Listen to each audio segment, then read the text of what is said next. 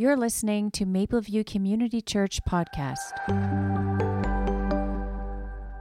This will conclude our messages on living with the end in mind. It is with I'm going to say a heavy heart that I bring this last message. And so if you're gathered with us for the very first time or watching online, you're going to have to endure maybe one of the harder messages that I have had to share in the 26 years of being here. I grew up not in a Christian home. I grew up with songs and bands that kind of reveled in the idea of hell.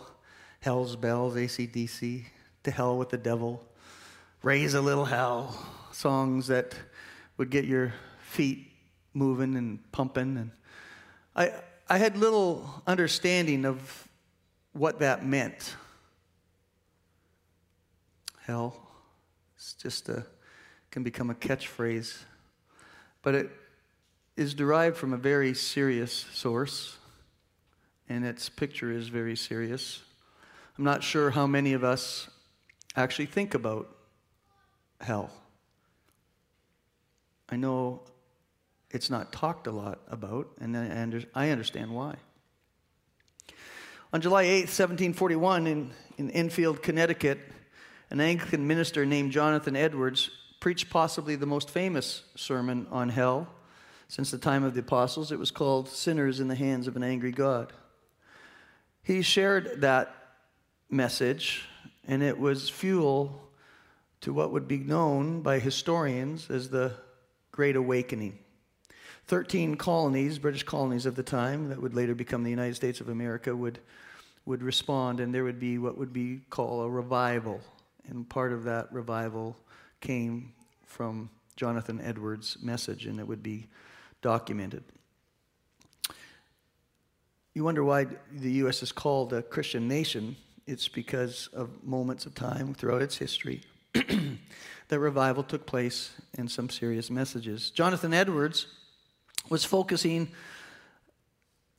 in the 1700s on God getting sinners to recognize that there would one day come a judgment by the living God.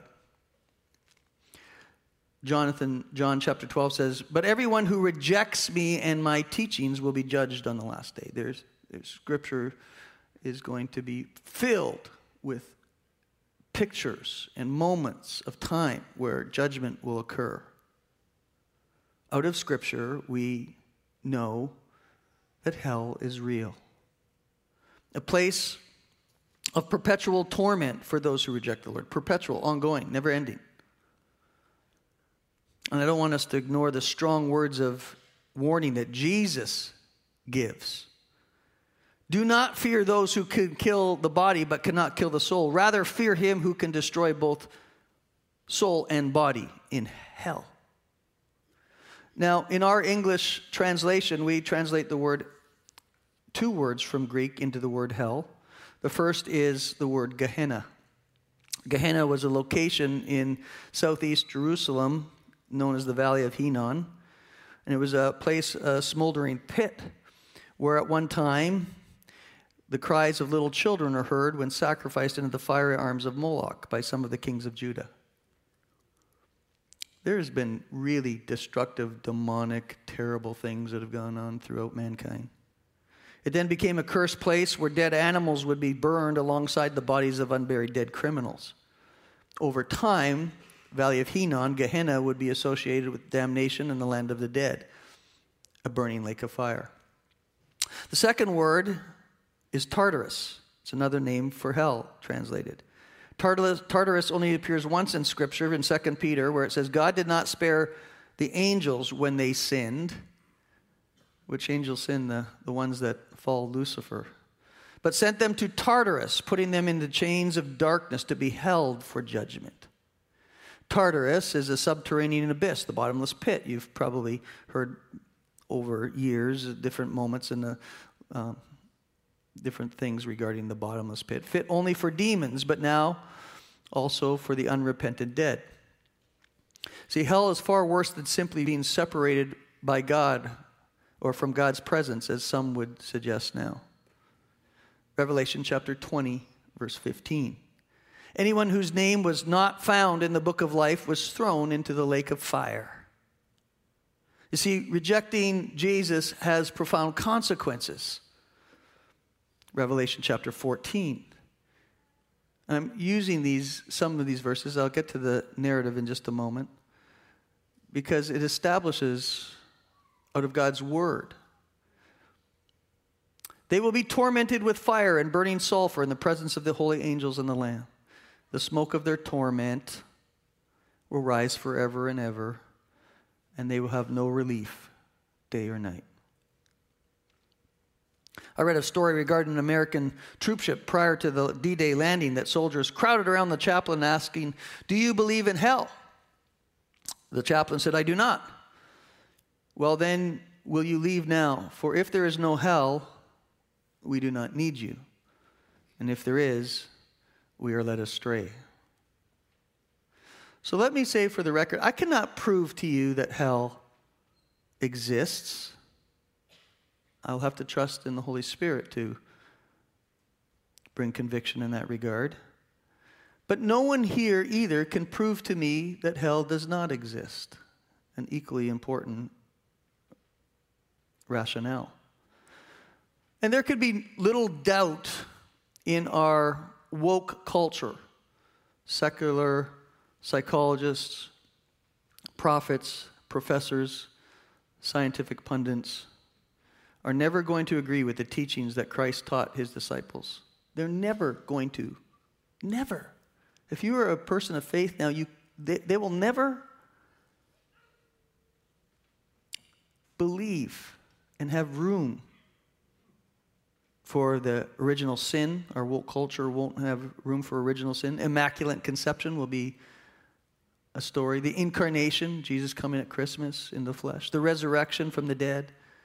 They're not going to believe in the rapture, the return, or the final judgment. So you can be sure that the deconstructionists of our day are not going to give place for any possibility of eternal punishment.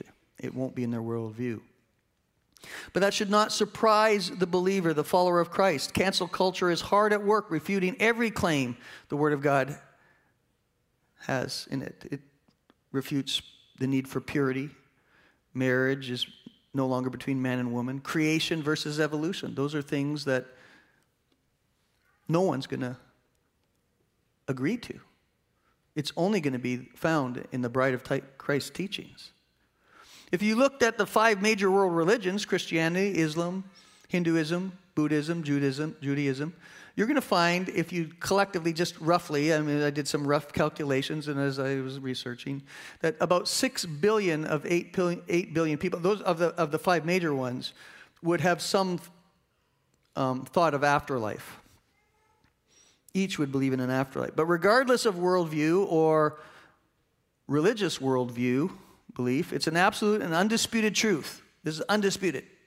Everyone will agree to this one, that one day you're going to leave this world behind. Undisputed. In the moment you breathe your last breath, every one of you will discover the answer to the single greatest mystery of man's entire existence. Does life extend beyond the grave?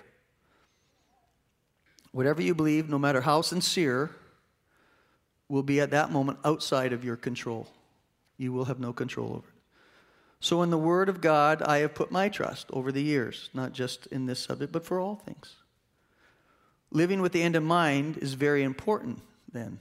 You want to get this part right. As a Bible-believing Christ follower who holds to the inspiration of Scripture, at which I do, many do not, there are more than 400 scriptures having a connection with the place of eternal torment, and as much as I would want to be like it to be different, as much as I do not like this subject myself, I can only see through the teachings of Scripture of it being very clear regarding hell being a real place. And even though many in the world over would choose not to believe in hell, which include a number growing of Christian clergy across the world, I do. If I'm wrong, I have lost nothing.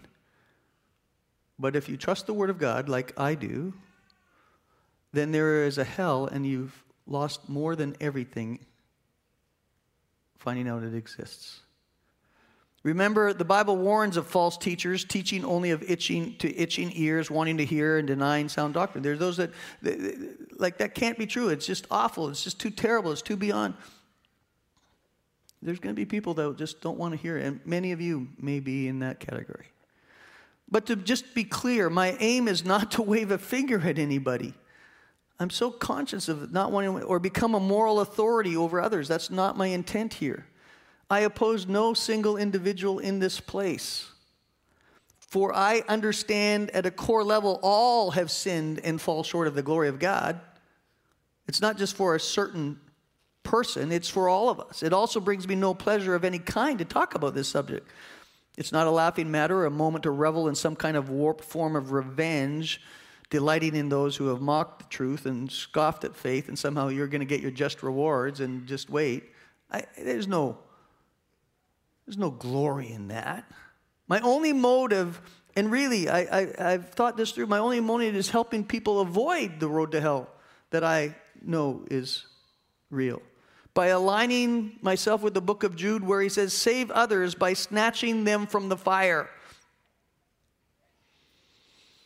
I believe living with the end in mind, this series is a necessary conversation to have with our church. I'm not trying to proclaim it to the world aloud, and I know it's online today. For the way in which you perceive your eternal destination will most certainly shape the way you live today and all your tomorrows. So my title I'm calling is The Last Ride, a Narrative of Hell. I'm going to allude to more than 75 of the 400 scriptures in there. I could not possibly have the time to put them all in. And I'm not trying to suggest that my narrative is accurate in every detail. My narrative is a conjecture created from my mind, connecting many scriptures from God's Word. My attempt is not just to be a cold doctrine, but to give you vivid imagery, paint a possible picture that's out of the inspired Word of God on the Christian doctrine of hell. But I'm fairly certain that it is actually far worse than anything that I could even begin to write. So I give one more time. Just a caution. If there are children here that are susceptible to bad dreams or things, I'm not here to cause fear or worry. I'm here. So please be mindful of that if your child stays.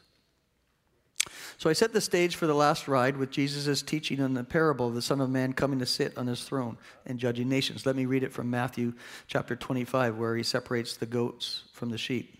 Again, Jesus' words. This is going to be which we trust in, Jesus' words. When the Son of Man comes in his glory and all the angels with him, then he will sit on his glorious throne. Before him will be gathered all the nations, and he will separate people one from another, as a shepherd separates the sheep from the goats. And he will place the sheep on his right, but the goats on his left. Then the king will say to those on his right, come, you who are blessed by my Father, inherit the kingdom prepared for you from the foundation of the world. The kingdom of God, the kingdom of heaven. We talked about that a couple weeks ago. But to the goats on the left, he will say, depart from me, you cursed, into the eternal fire prepared for the devil and his angels. Verse 46, and these will go away into eternal punishment, but the righteous, remember, eternal punishment, but the righteous into eternal life. A narrative. Life on earth. I had gone to church once or twice when I was a boy with my mother and my grandmother. My father and grandfather never thought much need for church. They believed in a God, and that's all that mattered to them. Any God. Grandma had read to me as a child from the Bible, the heroes. There was Abraham, Isaac, Jacob, Moses, Joshua, Noah, Samson, and David. There were also the handmaidens of God, Esther and Ruth, Deborah, of course, Mary, the mother of Jesus, and the most famous of all, Jesus of Nazareth. I remembered their names, but over time forgot their message. As I grew older and wiser, the fables from the Bible grew silent and irrelevant. I no longer believed the fictitious stories of the Bible. The higher education I received from expert teachers in high school, speaking on the inaccurate translations, the scribal errors made over the centuries by the authors. And it was explained even in greater detail by my atheist university professors, and they had extinguished any childlike faith I once had. As I grew older, the pursuit of personal satisfaction and monetary gain became my sole focus. The love of money became my God. Earthly recognition and status was what I sought after. To be rich and famous and do whatever I pleased, my heart's desire.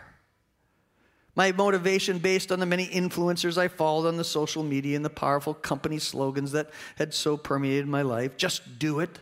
Think different. I'm loving it. Or my dad's all-time favorite, Frank Sinatra's, I did it my way. These were but a few of the mantras regarding living life to the fullest that I had adopted. Impossible is nothing. Sounded godlike to me. Whatever I wanted, whatever I thought, whatever I felt was the temple I worshipped at. I had no moral absolutes because there was none. Eat, drink, and be merry, for tomorrow we die.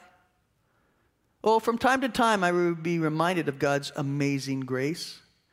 The preacher on TV, or when driving by the church filled with cars on a Sunday. But I did not believe in sin. I didn't believe in the devil, and certainly I didn't believe in hell. Anyways, I was a good person, and I never hurt anybody, or at least not intentionally.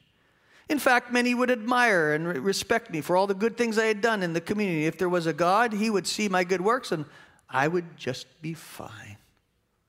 And then one moment, out of nowhere, darkness. Hebrews 9:27. And just as each person is destined to die once, and after that comes the judgment. And then from somewhere unknown to me, I felt like I was hovering, watching a line of black cars moving slowly along the road with a lonely black hearse revealing to all watching my last ride. My time had come so quickly. It was like a mist, a flower quickly fading, a mere vapor now vanished. As I took my last breath on earth, the next breath I took was in a bleak, lonely, putrid-smelling cell that left a chill inside my being. I had thought, believed when I died that would be the end of it. But I was fully conscious and alert in every way. I believed I would come to no more, reduced to nothing, only a corpse in a grave. That I'd have no sense of time or space. If from dust I came, then dust I would return, and I was pretty sure of that. Back to nothingness. Some would call that annihilation, and that was my belief. I would simply cease to exist. I was, after all, a product of evolution, a highly evolved animal. And being only an animal, I lived like an animal, satisfying every lust, every desire. What would you expect? Why care about being moral? Only ignorant bigots and pushy, deceived, Bible-believing Christians believed in a heaven and hell. So righteous and self-righteous in their rules. Obedience.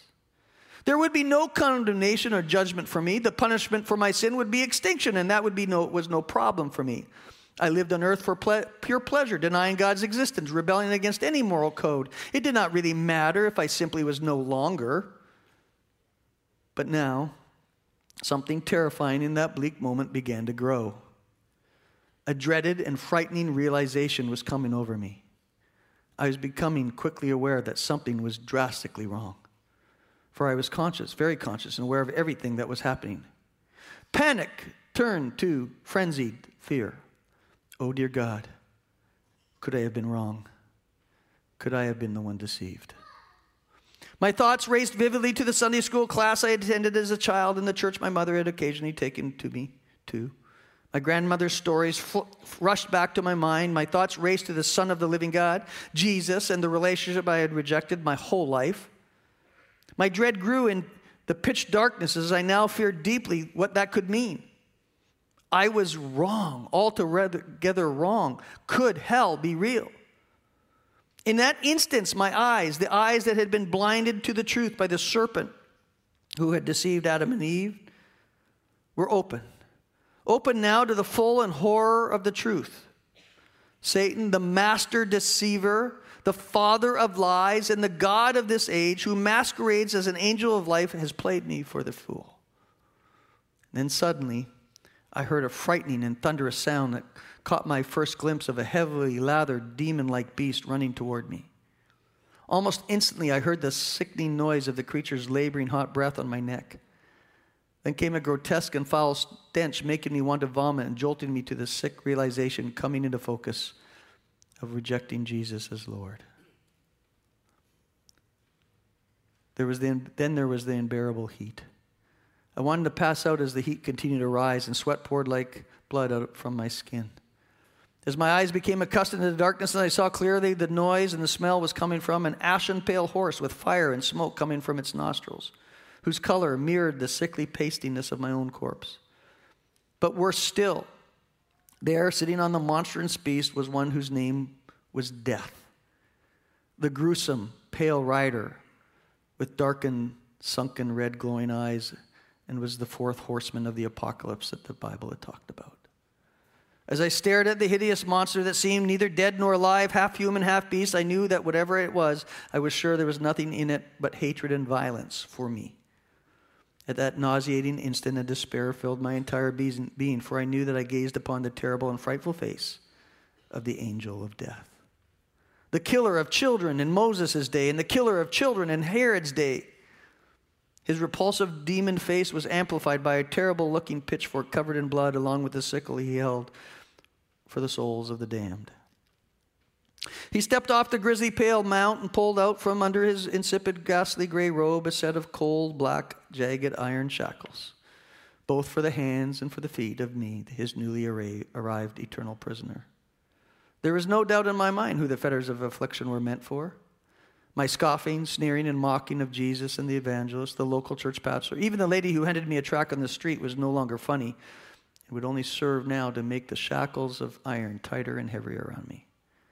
I was on my way to the depth of hell, being led down to the chambers of death, where every vile demon was imprisoned and now waiting for me. I'd never known unending fear and terror like this before. As the heat continued to rise, making my very blood begin to boil, and the first torments of hell began to take its effect, my heart raced, my lungs filled with fire as my soul began to undergo a transformation, and the terrible, indescribable sufferings of this dark place surrounded me. My tongue swelled within my mouth, and I longed for but a moment of pity, for just one drop of water to touch my tongue. But there is no water in hell, and no reprieve came.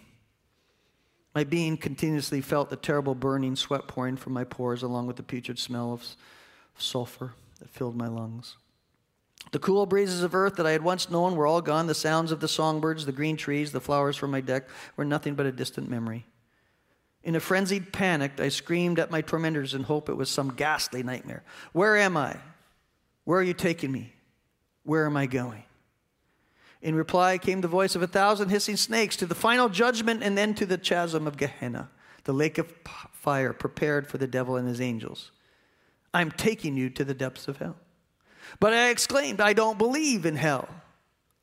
Neither do I, the rider of death replied in a whispered, laughing rasp. With that, he mounted again his beast, and taking the reins in one hand and pulling the shackles in the other, he spurred the pale frothing beast that resembled a horse forward. As the angel of death cruelly spurred forward his horse, I was jerked by the iron fetters that bound my hands and feet and dragged further and further down into the darkness of the abyss known as Tartarus, the pit of hell. I could not see one thing in this valley of darkness, but as I descended deeper and deeper in Tartarus, I began to hear the echoes and groans of those in hopeless agony, enduring who knows what punishment. Soon what began as a few yells of the frantic turned to the shrieking screams of hundreds, no thousands, or could it even be millions, of what could only be other damned souls. All the fools who concluded that sin and hell was but a man-made myth. As I crashed through the darkness and my body cried out in pain as I was dragged over jagged rocks, my thoughts, if a rational thought could be possible, were overwhelmed at my stupidity on earth. And I cried out, begging the horse's rider for one more chance. But no chance would come. More than maybe then a brief moment of mercy, of rest, only to hear the chilling, raspy reply from the death angel, there is no mercy and no rest in hell. There is never any rest in hell. I attempted to shut my eyes, but could not, and then shuddered at the dread of my future state, while at the same time my conscience reminded me of how I laughed at the idea of hell, just Jesus and God. Then came the moment when the writer stopped. But this was not out of compassion, for there is no compassion in him or in hell either. With that abrupt halt, I found myself surrounded by hordes of demonic creatures making wheezing noises. Then came the noises of weeping in sheer agony, and then heard the grinding and gnashing of their teeth. Vicious red-hot talons torn to my scabbed and tormented remains. For what began on earth as a wide road leading to my destruction, followed by the pale horse and its rider, has now become a literal, narrow, ugly, dark pit of misery and pain. At this awful point, I saw human bodies, other sinners who had rejected Jesus, falling past me from some unknown cliff far above, and as they sped by, they began to glow orange like that of hot embers from a fire, screaming hysterically as they descended into the darkness. Help me, mercy, mercy, only to hear the echo return of too late, a never-ending cycle of fiery, burning torment. Then before me was an unclothed, naked, demonic being that can be described only as evil incarnate. He held a bow and had a quiver that was filled with the arrows of pestilence and disease and sickness and infection. The stench and decay emanating from the creature was nauseating and was choking me in my throat even more. I didn't know it at the moment, but I presently stood before the destroying angel that the Bible names in Revelation Abaddon in the Hebrew and Apollyon in the Greek. He was for an undetermined amount of time the fallen angel given the keys to the shaft of the abyss, the one who terrorizes the realm of the unrighteous dead and continually punishes the lost soul of Tartarus. His only role was to terrorize and wait for his final judgment that he, along with all the other hideous condemned beings, both fallen angels and the disobedient wicked from Adam's race, now awaited. Then all-consuming and never-ending fires of Gehenna, also known as the Bible as the second death. Everyone, including the rider and the pale horse and the hordes of menacing demons, feared the angel known as Abaddon. Every wicked principality and power, every demigod of the world, Moloch, Baal, Asherah, Mammon, feared the one known as Abaddon. From Revelation chapter 9, verse 11. They had as a king over them the angel of the abyss, whose name in Hebrew is Abaddon, and in Greek, Apollyon. What fleshly pleasures or earthly indulgences could have made this moment remotely worthwhile? All the pleasure of sin had now faded, and the worst of hell was still to come. Now I began to experience even greater tortures and torment. It's all beyond our human imagination and comprehension. It can never be adequately described. The entrance was long and narrow pass that was instantly hot like a furnace, very low, dark, and continually closing in on me, making me, on top of all other things, very claustrophobic. The ground was covered in withering venomous snakes, biting assorted vipers, along with every type of stinging incense. A boiling lava and liquid saturated the space and was exceedingly foul in odor, and with all types of loathsome venomous creatures clinging to the sides of the rock walls. Grave-like caverns were carved in the sides of the walls of the rock within this descending tunnel, and each were more damned souls chained in the shackles of iron, moaning in pain and remorse for the decision on earth to harden their heart to Jesus.